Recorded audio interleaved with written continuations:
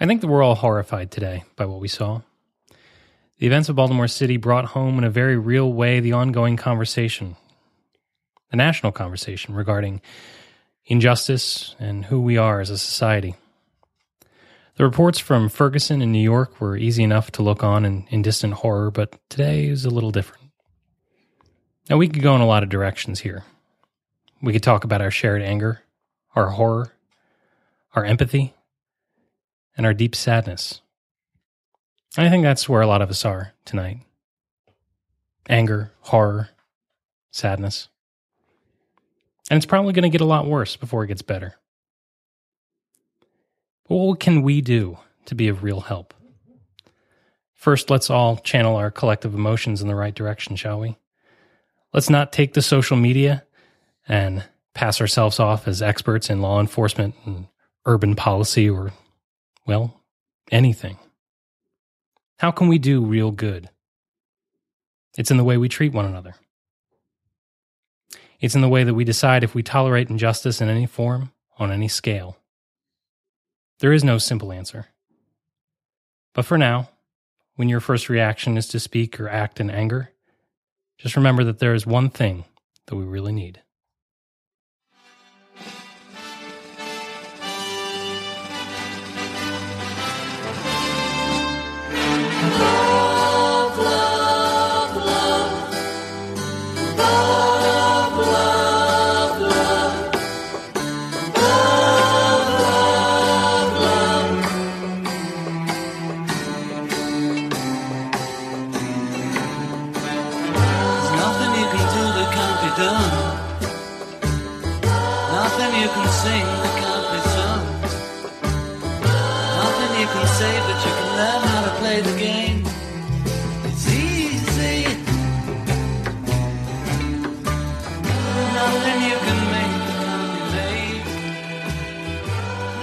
And welcome back to Bird's Eye View.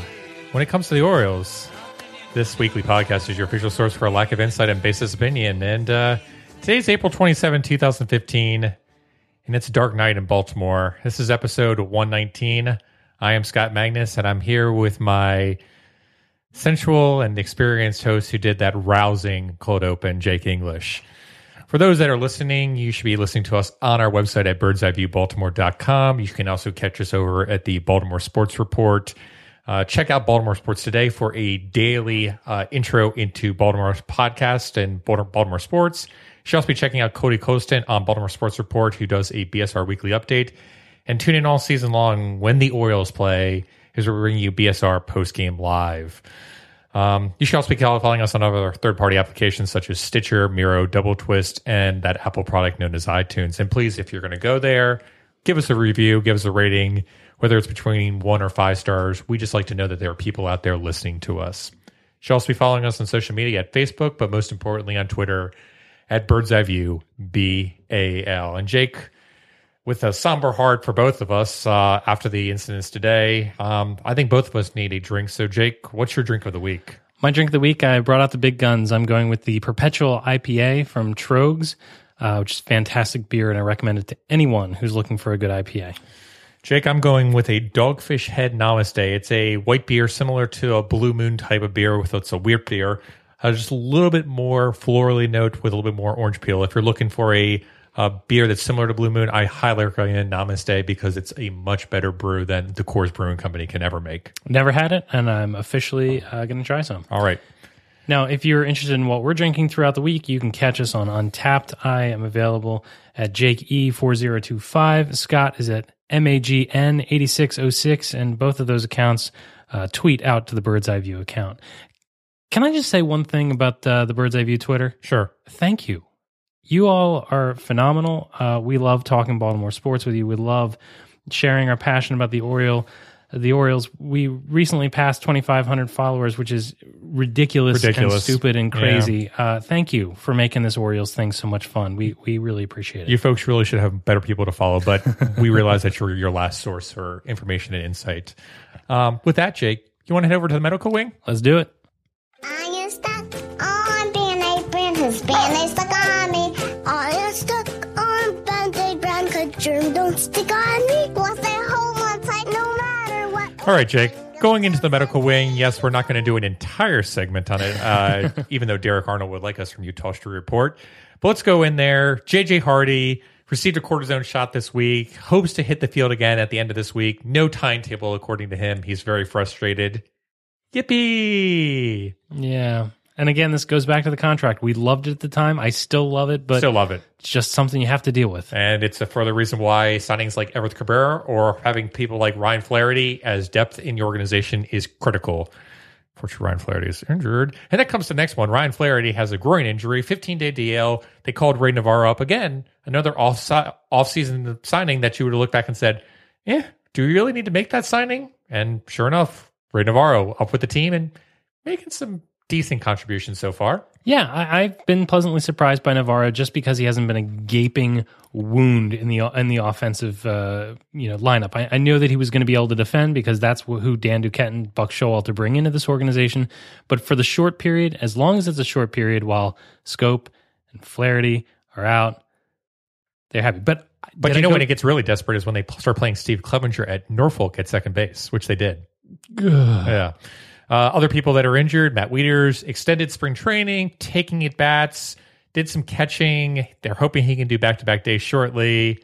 Again, no timetable. Yippee. But in good news, I think, Hunter Harvey had a 35-pitch rehab assignment just recently. I think it's shocking that he's coming back so quickly from that line drive. I think that's great news for, not so much Hunter Harvey getting up to the major leagues this year, but just getting that progression and getting more time under him this year. I thought when he got hurt that it was going to be midseason. He was going to lose a lot of the season. It's great that he's getting work again just this early into the season. Yeah. I'm really encouraged by that. Here. And we have heard nothing about Jonathan Scope at this point. Is that correct? Just that they're waiting for the swelling to come down. So that's to be expected. Who hasn't been there? No, that happens all the time in college for me. With that, I think there is no better time for us to wander into the twat. This week on the Twitter, and talking about swelling, this goes into my baby category. It's your heart that grew 3 sizes that day. That's right. This comes from Craig Calcaterra. You can be following him at Craig Calcaterra, who writes for Hardball Talk. He posts, irrespective of any point of analysis or whatever on which anyone can disagree, if you're asking who Jim Palmer is, go to school. There's like a 40% chance your mom was watching Jim Palmer pitch or looking at his magazine's ads is the reason you're here today. Nice. Yep. And while we're on the topic, Jim Palmer, or at Jim22 Palmer, has been a wonderful addition to the Orioles Twitterverse, has he not? He has. That's why he was my good for last week. I thought that it was going to be his handlers, but he is active and you can tell it's him. Yep, it's definitely him. Next one goes into size matters, Jake. Go ahead. Well, this comes from our friends at Camden Chat, who tweet, of course, at Camden Chat. You should make sure you're checking them out at camdenchat.com. You're reacting to a small sample size when Ryan Flaherty is hot and Jose Bautista is not. Yep, I think that says it all. That sounds about right. So, well done. We had a really good conversation earlier this week with Mark Brown of Camden Chat, or last week, on Postgame Live on Channel BSR. If you missed that, go ahead and check it out on YouTube. This goes into the next one is, we miss you too, Jake. And Jake, I'm not talking about you. I'm talking about Jake Arrieta. Jake Arrieta was taking questions and answers from various people, and somebody asked him, Beatles or Rolling Stones? And Jake Arrieta responded, Beatles. Which means he's much better than most of the guest appearances that we have on this show. But Jake Arrieta is not the hero of this tweet. Oh, really? Who is? The hero of this tweet is the person that asked the question. Asked the hard-hitting question. So we're going to give that person credit. It's Chris Gamez, who tweets at Metzokist for life. Metzokist. That's all right. Metzokist for life. You are the hero. You the real MVP. Well, you know who the real MVP is? And it was you, Jake. And it was for you not going to the game on Sunday. So, Jake, we were talking to Ranting Oriole Bird, and you can follow them at Ranting Oriole. And we were discussing why the Orioles were doing so well on Sunday. And, she sent over a very scientific graph to us where it was basically no Jake equals good Orioles. And the demographic basically is the average goodness level is exponentially higher in terms of goodness level on that Sunday when Jake doesn't go to Oriole Park at Camden Yards. You did a really good job of describing that very visual graph in an audio format. I thought I did pretty well. It's actually kind of my job, so I should be pretty good at it. We encourage you to go out and check out that tweet. Next, we have a tweet from a good friend of the program. We met him at the ballpark while we were sitting with the Baltimoreans. This is JT Gouds, who, of course, tweets at Godzilla. Who asks at Bird's Eye View BAL, Dan Duquette, do you love David Lowe now? Huh? Do ya? Do ya? Well done. Bravo. The answer is no. It's warming up, but it's still no. My heart of stone has no emotion for David Lowe. Next one I want to go to is this is actually popping back into Craig Calcaterra, and this is kind of popping back up on the soapbox that Jake was talking about. And it comes back to a series of tweets that Orioles CEO John Angelos put out yesterday in response to WBAL, and it was to Brett Hollander specifically. And he posted in regards to the whole situation with the protesting and everything. Brett, speaking only for myself, I agree with your point that the principle of peaceful, non-violent protest and the observance of the rule of law is utmost important in our society. MLK, Gandhi, Mandela, and all great opposition leaders throughout history have always preached this precept. Further, it is critical that in any democracy, investigation must be completed and due process must be honored before any government or police members are judged. I thought that was a really eloquent thing, and he goes on there and discusses the plight within Baltimore where jobs are being moved overseas and really, people being left behind and these working families that, Baltimore was a blue-collar town and the town has kind of passed them by. Our economy has passed them by, and it's starting to become almost like a Rust Belt type of city in terms of regard. So it was a really interesting and, I'm not sure if you have to agree with him or disagree with him, but it was really great words and really, I'm not so much inspirational words, but really well thought out words from an individual that was really, well spoken in the way he presented it. And especially on Twitter too. That was pretty impressive. Yeah, no, it was very eloquent. I also thought that it kind of, we're stupid about sports. We're dumb about sports, but I really felt like, Angelos was understanding that the Orioles are a civic institution and a part of the fabric of the community, and so it was important that he or someone within the organization have something to say. And the fact that they did, I'm glad it was that. Yeah. So, tip of the cap to CEO John Angelos on that one. It was just something that touched me pretty well. Last one I want to go to is one of our Twitter fans, Steve Frew. You can follow him at OsFanForever. Posted a great picture tonight of the Oriole bird frowning and then a teardrop rolling down his right eye. We'll post it to our blog post, but really a great symbolic post, in my opinion, of blending baseball and the situation currently in Baltimore tonight. So, Steve, great job and great work on that. It really, it wasn't a great week going into this situation. Really bad series last week in Toronto. Really bad game on Friday, and luckily the Orioles were able to pull it out on Saturday after some bad situation. But I want to talk about some issues that are going on in the bullpen that we haven't come used to. So let's take a quick break, and we'll come back and talk about the bullpen.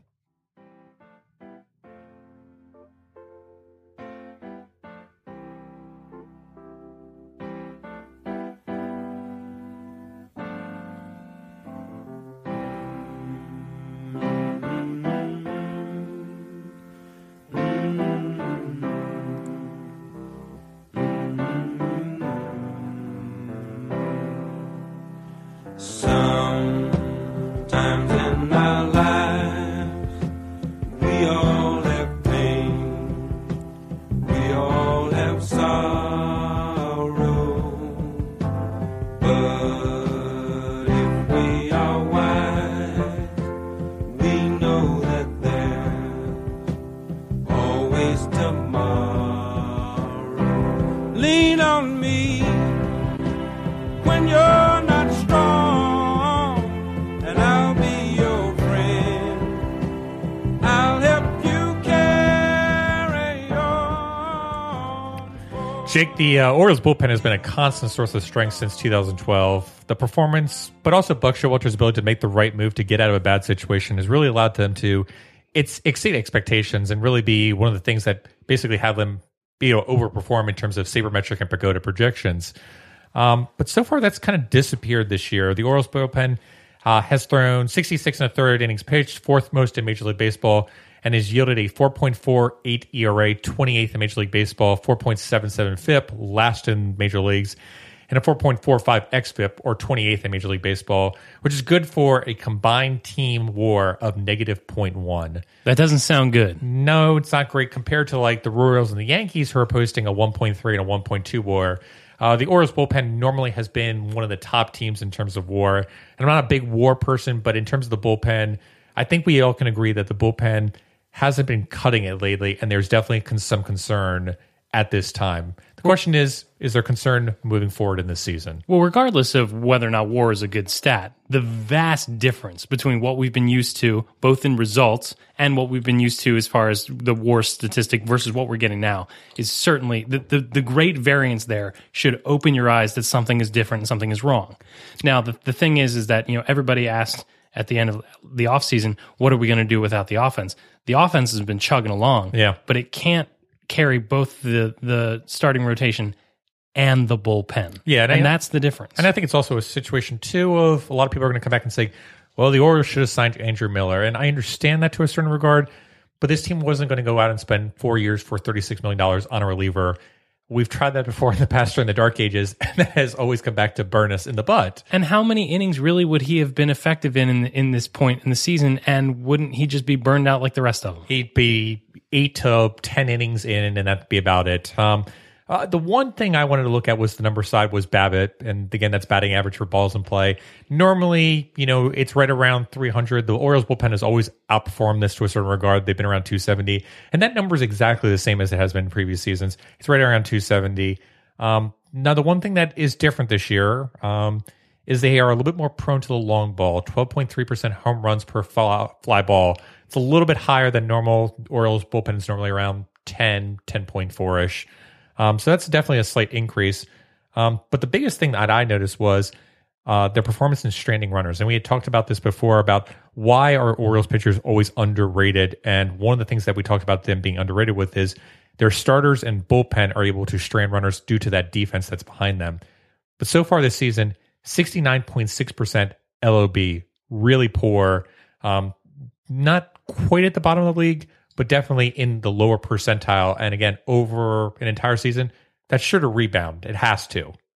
I mean, it's as simple as that. There's just no way that it's going to be that low. The other big thing that I at least saw, Jake, and maybe you can verify this too, it certainly seems like command has been an issue for the Orioles bullpen. There certainly seems to be a lot more walks given up by the Orioles bullpen at this time. Yeah, and it's all about timing. We talk about variance, we talk about luck. Here you are discussing, well, the BABIP really isn't that much worse, but it just seems like the sequence of events has been really terrible this season, and the fact that we're so spoiled with good defense, we're so spoiled with a dominant bullpen.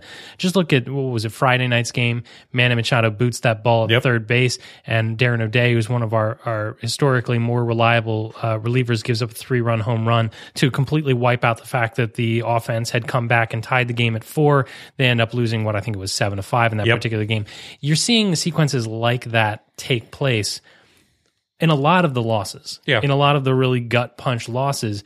And is it a command issue, or is it because not only are they struggling, but the bullpen is being put into really high leverage positions with little room for error? And unlike what we've seen in the past, they're wilting. Yeah, I think that's the bigger thing. I mean, I think if you go back to the 2012 season, they did amazing during all that extra inning stretch. I don't think the leverage in the situations are that any different. I just think that in a certain situation, they're putting themselves into bad positions, walking people, and then if there's a defensive error, they're not able to erase that pitching error with the walk. So, looking at the walk situation, the Orioles are only at a 19.5 K percentage and 10.1 walk percentage. That yields a 9.4, which is really poor. It's the easiest way to say that.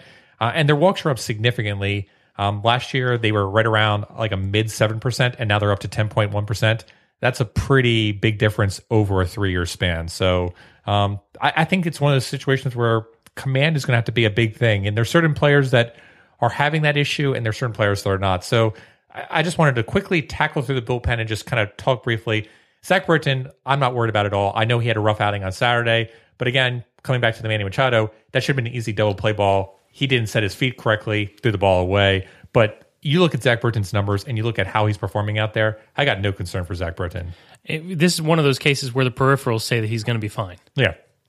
which is usually not the case when we're talking about the peripherals. Usually not. Brad Brock is also an interesting individual, and I was really high on him coming into the season.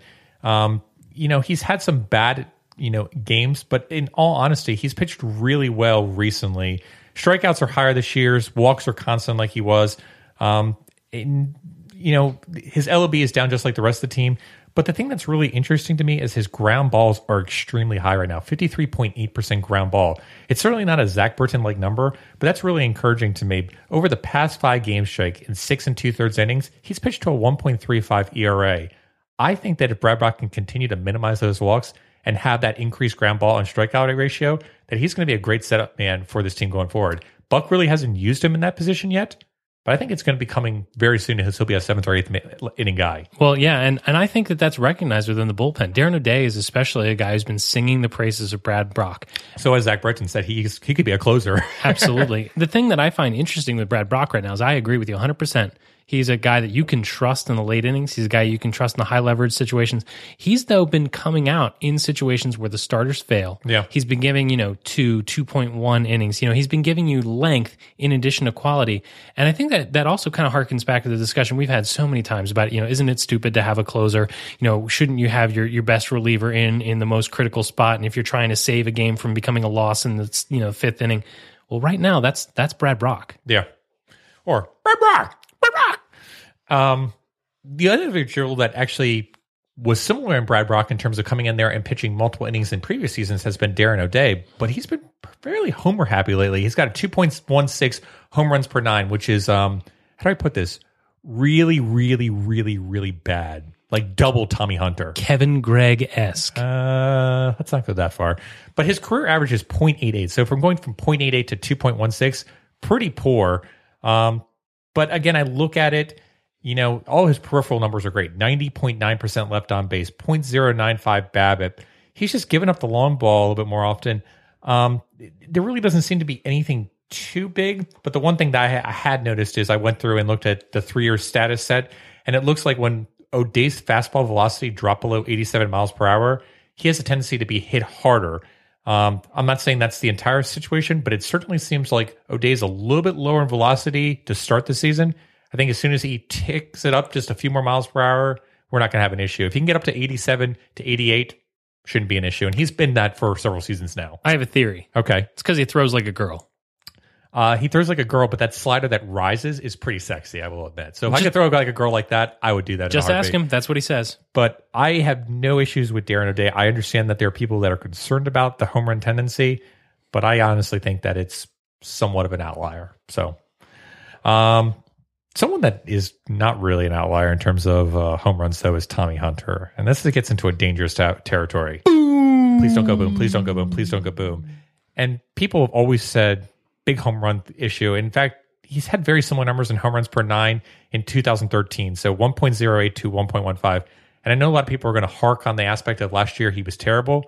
But in terms of home runs per 9, 0.59. One of the best people on the team, even better than like a Brad Brock. But I think the bigger issue that I'm seeing from this year is he just doesn't seem to have that strikeout performance like he did before. He's putting a lot more balls in play. And when Tommy Hunter puts balls in play, you're like, oh God, stay in the yard. He goes stay in the boom. yard. Yeah. So that's my biggest concern is I don't think Tommy Hunter is going to be the guy we want him to be until he starts to get that strikeout rate back up again. I haven't, and I'm going to ask you because I'm asking out of ignorance. I haven't seen a velocity difference. I looked at it and I didn't see anything in the numbers anyway. So I haven't seen a difference in his cutter. I couldn't come across anything in the numbers that made sense. So it could just be, it could be just variance. The only thing I'm going to look at too, and I might write an article about this on Baltimore Sports Report, so check there later this week. I'm wondering if he's changing his pitch selection and going more to his breaking ball more often. And if that's the case, then maybe he's throwing Kevin Gausman's curveball. Slurve. Yeah. You know who I really love in the bullpen? Oh, wait. I meant the exact opposite. Is Brian Mattis. Brian Mattis has been an absolute train wreck in the bullpen. He was a great starter in the spring. He was, but his walks are killing him. He's up to 7.88 walks per 9 innings, and that's up from 3.2. No, I'm not a numbers guy, but that sounds like a lot. That's pretty much almost like double what Ubaldo Jimenez had last year. He's also yielding an extreme amount of line drives, 33.3% line drives. The one thing I did find interesting is looking at his numbers. he's going a lot more to that changeup. He's up from 11% to using it to up to 30% of the time now he's using it. And we know that Brian Matusz's changeup has never been good. That's the whole reason he wasn't a predominant starter. Well, not good for us, no. Oh, okay, that's fair, true. Now, is there anything to fall back on? You know, we talk about we talk a lot often, Mike, about, you know, are the numbers a indicator of results or approach? You know, we've had this conversation in the past. I wonder if he's going to the changeup a lot. Is there something wrong with the fastball? You know, is the velocity not there? Is the command not there? Is just the feel not there? I'm going to be watching with a critical eye for his next couple of appearances. May they be far and few between, but to see what this fastball looks like. Is he hitting his spots, or is it when he gets a called strike with the fastball, you know, does the catcher move all the way across the plate? That kind of thing. Totally agree. It's just really, really frustrating in terms of how everything has gone about. And it's not like he doesn't have a decent slider. I don't really understand why he doesn't go to, just like he did last year, four-seamer, slider. Four-seamer, slider. You know, the changeup he can use 5 to 10% of the time, but to go from 10% to 30%, huge change. Really weird. Don't like it. Let them know you've got it, but don't show it too much. Correct, exactly. Again, don't get too smart for your own good. Know what good pitches you have in your slider and your fastball are your good pitches. And really, that's all you really need in the bullpen as well, especially as a loogie. So, David Ortiz doesn't like him. Now, one person that really only has 2 pitches right now and is working on his third is Kevin Gausman. He's been working on his slider, or is it a curve, or perhaps it's a slurve, but it's been disastrous. Jake, I like to look at pitch value over 100, and it's at negative 11.01. That's worse than Ubaldo Jimenez's breaking balls from last year. Much worse. Man, we are just crushing Ubaldo Jimenez, even though he's been all right. Last year, we're crushing last year's Ubaldo Jimenez. I guess my thing is, if he's got the split finger and he's got the fastball, great. He can make that work out of the bullpen. Mm-hmm. But if we really want him to develop this slurve, do we really want him doing it out of the bullpen in situational innings? Or do we want to say, head on down to Norfolk, work on your slurve. We're going to bring up a player like TJ McFarland and have him pitch as the long man out of bullpen. You know, I'm going to have to defer and see how you feel about this. I don't think that Kevin Gausman can learn a pitch that's going to beat Major League hitting in the minors. And I don't think that because he won't need it. His fastball can beat anybody in AAA. And I think his split finger changeup can beat anybody in the minors. And frankly, as a minor league pitcher, even a starter, I don't think you need to have that devastating third pitch, or even just a third pitch that's you know, sure, borderline plus. It sucks, but I think if he's gonna make that next step, he needs to be doing it against the best. That's just my opinion, and it may be a bad one, but I'd be curious to hear what you have to say. I don't know. A part of me says, yeah, you're absolutely right. But my other thing is, I'd rather him work on mechanics and touch and feel for it down in Norfolk. And I don't care if I'm looking for, you know, generating whiff percentage. And I understand to a certain regard, that's not going to be the case. It's going to be a lot better in Norfolk than it is going to be up here. But I'm also looking at command of your slurve and how it goes through the zone and generating a whiff percentage. I think you can easily do that to a certain regard in Norfolk. I don't want to jump too far ahead, so sure. Give me a dirty look if I go too far. But I think there's a difference. You and I, again, off mic, have talked about Steve Johnson. Yeah. And how he is or is not faring well down there. And I think there's a difference between, you know, whiff percentage and general effectiveness in a guy like Steve Johnson with his stuff versus a guy like Kevin Gausman with his stuff, because the stuff of Kevin Gausman is going to blow him away. Oh, absolutely. Whereas Steve Johnson is 89 mile per hour. He has to pitch. Right. He's an invisible pitcher, basically. So he's pitching situationally, but he doesn't have the stuff to do it. I will say, I was giving Steve Johnson a little bit of a hard time on Twitter earlier this week, saying, you know, he's probably not a very good pitcher and he's probably not going to ever make a big impact. But then looking at his Norfolk numbers are pretty darn impressive. He's got like 16 strikeouts and only like 1 walk. And, you know, his strikeout to walk ratio is amazing. So Buck actually was mentioned of saying he's an option for us going forward. The only thing is he doesn't have any minor league options available. He would also have to be added to the 40-man roster. So if he does come up, he can't go back down without passing through waivers. Well, how are we going to make room for him in the first place? Yeah. That comes to the individual questioning, which is Jason Garcia. He's really worked only a mop-up duty. His velocity is not in the upper 90s. He only has a four-seam fastball and a sinker that works, and he's getting walloped in games while batters just wait for this. no off speed, which basically he's not MLB ready. He's got terrible command. The scouting reports all said this coming into the season. That's why the Red Sox didn't protect him, because they didn't think anyone would select him. I just don't see it. I don't see how he can be a major league pitcher through the entire season. I just don't see it. Maybe he's got all the promise in the world. Maybe he does. And maybe talent evaluators that are better at this than we are, because it's their job, look at that guy and they say, you know what? He's raw, but the talent is there. However, the potential is there. The talent is not yet. And that would have been okay for a team that's terrible. But if you expect the Orioles to win games, we can't be doing this. No, yeah, it's one of those situations exactly as I said. If you want to be a winning team, you can't do it. The only thing that ponders in my head is if the Orioles are going to try to hold him off just long enough for him to get qualified, and then be like, oh yeah, that reduction of velocity, yeah, it's like it's an elbow issue, so we're going to put you on the 60-day DL, and now we've got you. How's that rotator cuff treating? Yeah, exactly. Oh, hey, is that a pothole there? There's some really dark thoughts you've got there, Scott. Those are some really dark thoughts, but you know what? I think we can go darker. Let's test ourselves.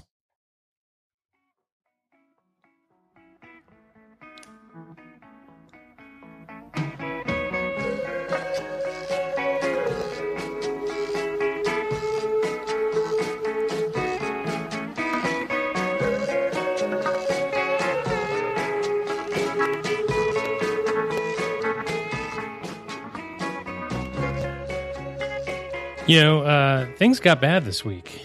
5 consecutive losses, they're never fun. But the Orioles found new and interesting ways to beat themselves.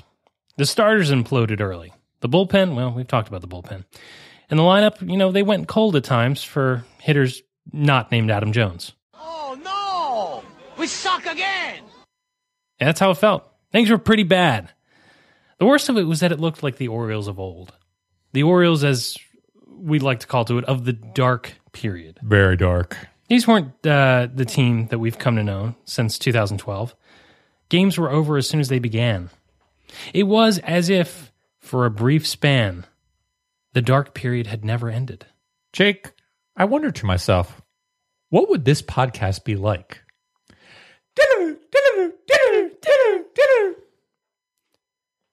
Well, it was another rough one for the Orioles last night, and I don't know why we're continually surprised, considering it looks like this team is on its way to its 18th consecutive losing season. And for some reason, we still care, Jake.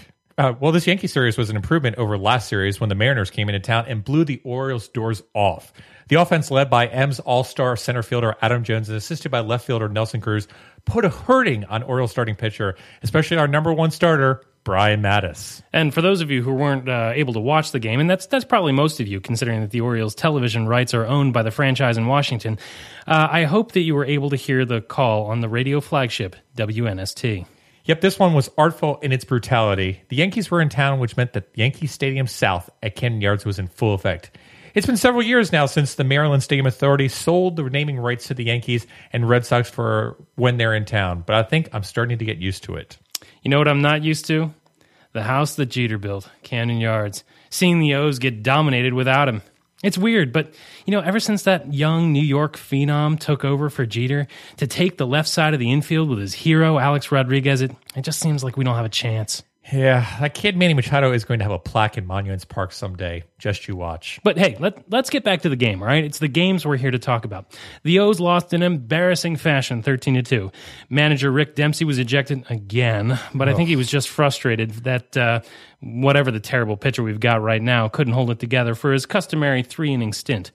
I know things were bad, but we should probably, Scott, try to give people hope and talk about, the heroes of the game from the Orioles' standpoint. You're absolutely right, Jake. I mean, Jeremy Guthrie was pressed into service as a DH, replacing Jack Cust on the base pass. I'm so glad we got that guy back. I mean, we really needed an affordable big bat on this team. Yeah, that's the kind of value that you're looking for a team like this. So anyway, Guthrie singles in the 9th, driving in 2 runs to avoid the Birds' 10th shutout of the season. I think this is a really good sign of things to come.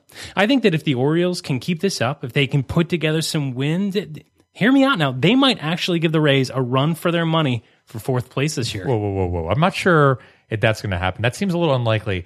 The domination from Boston and New York would be one thing, but with the Blue Jays' new wonder GM, Dan Duquette, I don't know how either Montreal or Baltimore stands a chance. That's right. Those Montreal Rays, no, they're probably going to beat us. But, I got to tell you, I don't know why.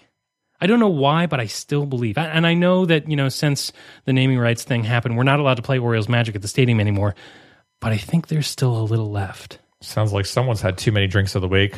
We'll be right back, everybody.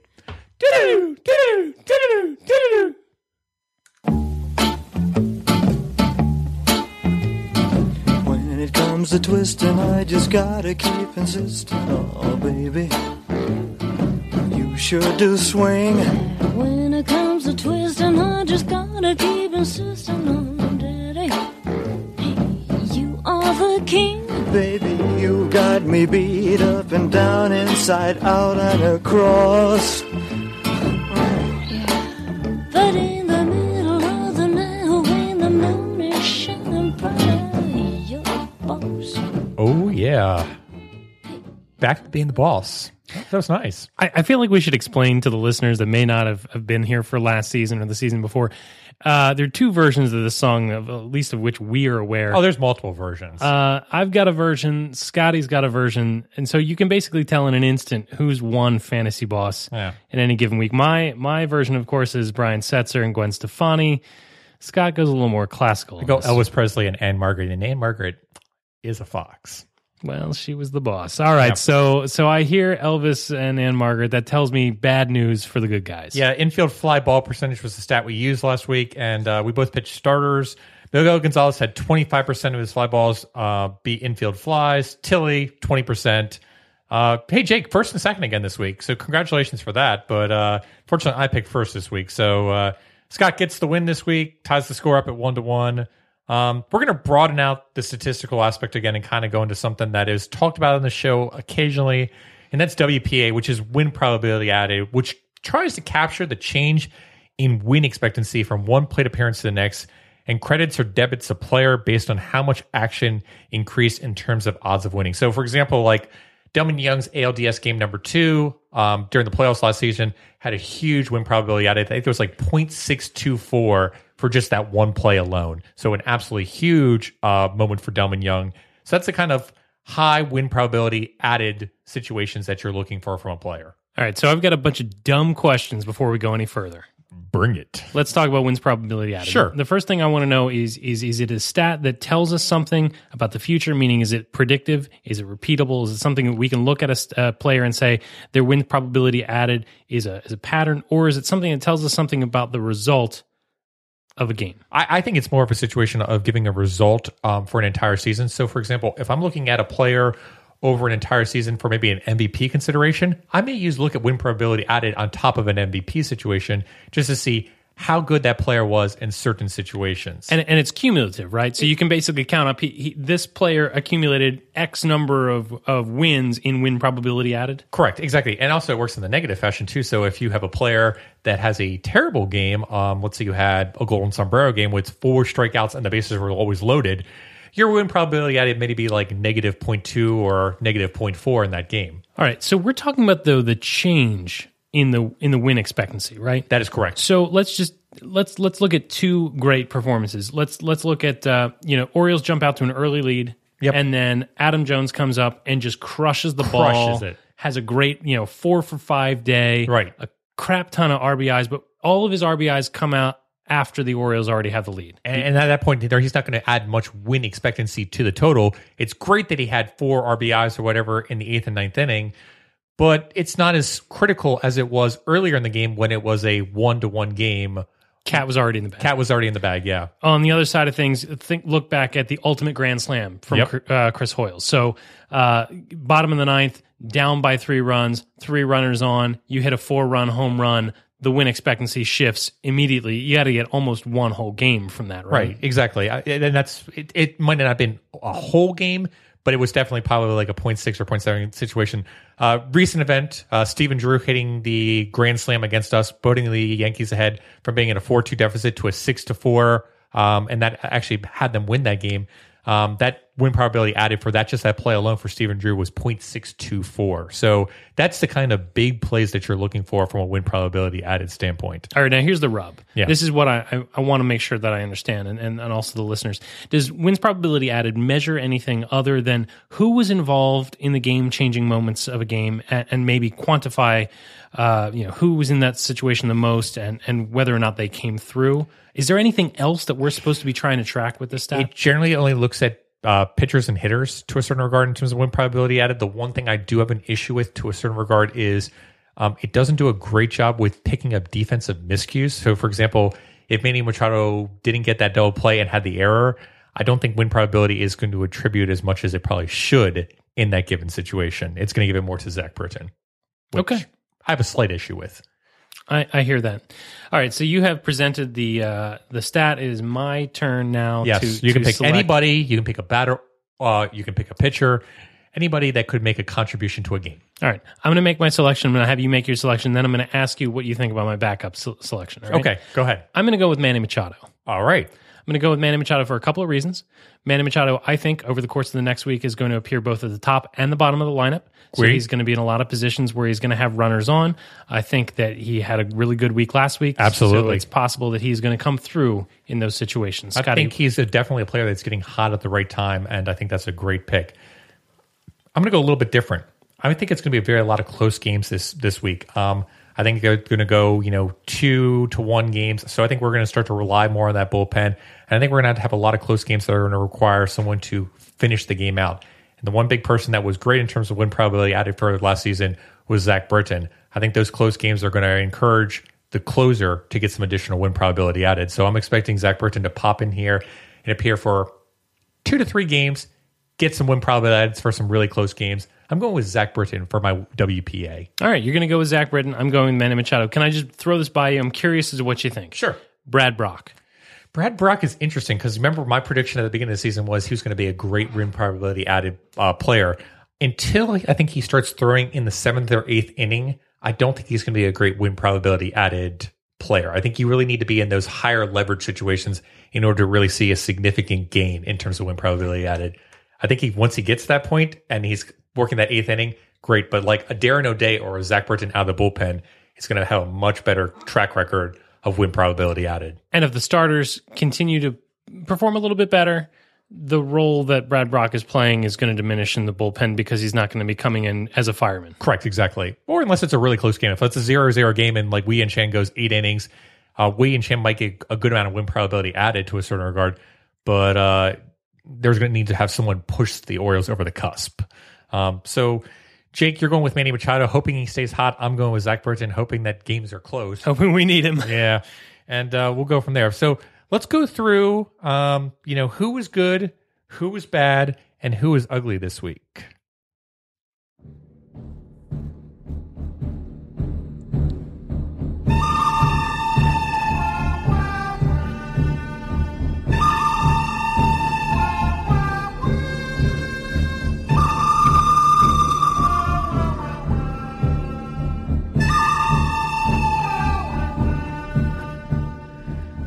That's right, folks. It's time for the good, the bad, and the ugly. Jake, you did an amazing job last week with your ugly. Do you want to go first this week, or do you want me to go first because this week? the quality and the quality and the volume of your uglies far exceed the quality of my own. I'm going to go ahead and I'm going to get started and go through my good for this week. My good, I hate to harp on it twice. My good is going to be Manny Machado because of the week that he had last week. Look, Manny really came out after he had a slow start. He hit 364 this week. He had 8 hits in his 22 at-bats. He hit 2 important home runs, again, in a loss, but he single-handedly brought a game back from a laugher to being a close one. And he also had an impact in the game offensively throughout the week. I know he had a really crucial error, but we're spoiled with the fact that he plays just amazing defense. Manny Machado is a player that can not only be in the 2-hole and provide a table setting, he can also clean up those base runners in the 6th or 7th hole. I think he's incredibly important to this lineup while some guys struggle, and he serves as a great complementary piece for Adam Jones. It's going to be really big for us this week. He was great. I think Manny Machado is definitely starting to heat up the plate. the errors are what kicks him out of the good category for me. And it's actually interesting for me to think about it. I think J.J. Hardy being next to him serves as a great calling presence for him. I think Everett Cabrera being there almost makes Manny Machado feel like he has to overperform in order to pick up the rest of the infield to a certain regard. Yeah, and Scope is out too. Exactly. So I really am interested to see how Manny Machado steps up, both in terms of his presence in the lineup, but also defensively. It certainly seems like he's been putting a lot on his shoulders lately. Did you just go to all gut feeling, stat boy? I just went all gut fluff feeling, yes. How does that make you feel? A little dirty inside. So next person that had no statistical background for being as good as he is, Jimmy Paredes, who is another player that no one would have ever expected to be as big of a deal he is. 9 RBIs in the past week, 400 average, and a 279 weighted runs created plus. Jimmy Paredes is playing out of his mind right now, and I hope that he continues it. Yeah, what can you say more about him, other than the fact that I wish that he played a position that was helpful to the team. Yeah. I think his primary position is third base, and he's not very good at it. But, they played him at second one day. As long as he can keep hitting, and as long as Delmon Young can play a passable right field, I think this team will be okay with him. All right, let's go ahead and do the bad. My bad for this week is, I'm not going to beat around the bush. It's Brian Mattis. Look, I want to put Brian Mattis on an ice flow and just push. I don't think he provides any value to this team. You said it perfectly. He's got a walks problem. It seems like every time he comes in, he walks the first guy, if not the first two, and those guys come around to score. Not only do they come around to score for him, but they come around to score when he gets yanked for another reliever who's then put in an awful position because Brian Mattis let on yet another walk. Brian Mattis may be really good at getting David Ortiz out, and I applaud that, but he is being paid a lot of money, and he is doing very little for us. Brian Mattis, the numbers, well, they speak for themselves. He's given up a 4.38 average against. He's got a 4.91 ERA and 3.2 innings pitched. He's given up 7 hits. He's walked 2 others just in this past week. It's bad. I'm sick of seeing Brian Mattis. I literally get a pit in my stomach when I see him warming in the bullpen. Mm-hmm. Mine's got to go to Jason Garcia, who's just bad and doesn't deserve to be on this team. He's a single-A pitcher that really needs to go back and work on his stuff, and there's no way that he should be in the Major League bullpen at this time. I'm looking for someone to come up and take his spot. Steve Johnson, TJ McFarland, I hope you're on call very soon. All right, let's go ahead and do the ugly. There's so many places we could go for ugly this week outside of baseball. I'm going to stick to baseball just because, as Scott so eloquently put, I've been on my soapbox tonight. I hate knowing that the game is over in the early goings. I hate knowing how the game is going to end. I hate seeing the Orioles get behind by a bunch of runs and knowing that the offense is not going to be able to come up. I hate knowing how innings are going to end before they do. As soon as you get runners on, you just know there's going to be that double play to be the gut punch. We've seen a lot of 2010 baseball out of the Orioles this week. It's the worst. It's just the worst. For nothing else, the last 3 years have been exciting because for the first time in a long time, it's been unexpected. Yeah. And it was really difficult. Again, 5 games, and it's not like it's going to be like this all the time. I think it's impossible for the Orioles to play worse than they've played collectively in those 5 games. But boy, that 5-game stretch was ugly. It was just tough to stomach. At one point, I literally had to remind myself when the last time they won was. Ugly. No bueno. What do you got, Scotty? Jake, the ugly is obvious after that last situation, and it has to be you. You and the rest of the Baltimore Orioles fans are completely ugly. You have taken a 5-game losing streak. Do I need to go back in just a few years and remind you of September's where we only won 3 games in an entire month? And you're complaining about losing 5 games in a row? 3 games also to a really good team in the Toronto Blue Jays that we all knew coming into the season was going to be good and had a lot of good young talent. Jake, are you kidding me? You're going to whine about the aspect of a 5-game losing streak. Do you know how selfish you are? Do you know how shallow you are? 96 wins last year has made you all weak people. You might as well just go and root for the Baltimore Ravens because that is the kind of attitude that I expect from those kind of bandwagon type fans. You and the rest of the Baltimore Orioles fans that have complained about this 5-game losing streak are ugly. And there's no way in the world comparison should ever be made to the Dark Ages. So all of you, you're on notice. Can I briefly respond? Yes. First of all, do I know how shallow I am? Yes. Yes, I do. Okay. With that, That's all the defense I've that's got. all the defense you have. I'm going to blow the save. So, Jake, you were not there on Sunday. Thank you very much for not coming to it. You're very welcome. But the one thing I wanted to blow the save with was went to a baseball game by myself with my dad. It was the first time in 10 years me and my dad had gone to a baseball game together. Really cool day to go with him. Just see an offensive outburst and just talk about baseball and step back from numbers a little bit and just talk fundamentals from me and him.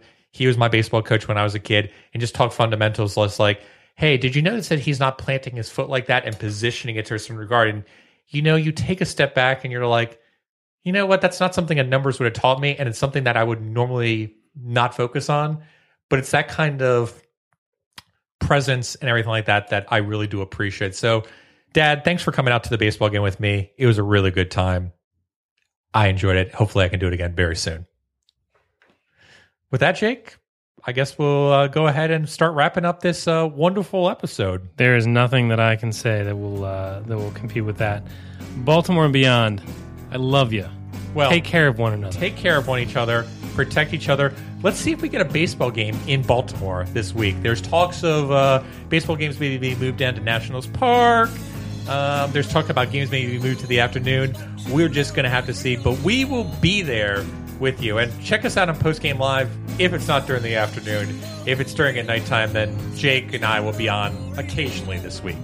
But check out BaltimoreSportsReport.com/live after the games. I got nothing left. Baltimore and beyond. Adieu. Adieu. Baltimore, be safe out there. We love you very much. All you need is love. Bum, ba, ba, ba, bum. Good night, Baltimore. Does that count as singing? Let it go this time.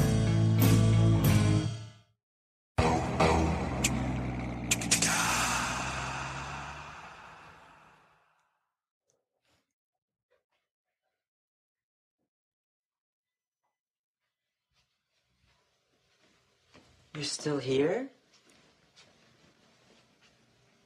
It's over. Go home. Go.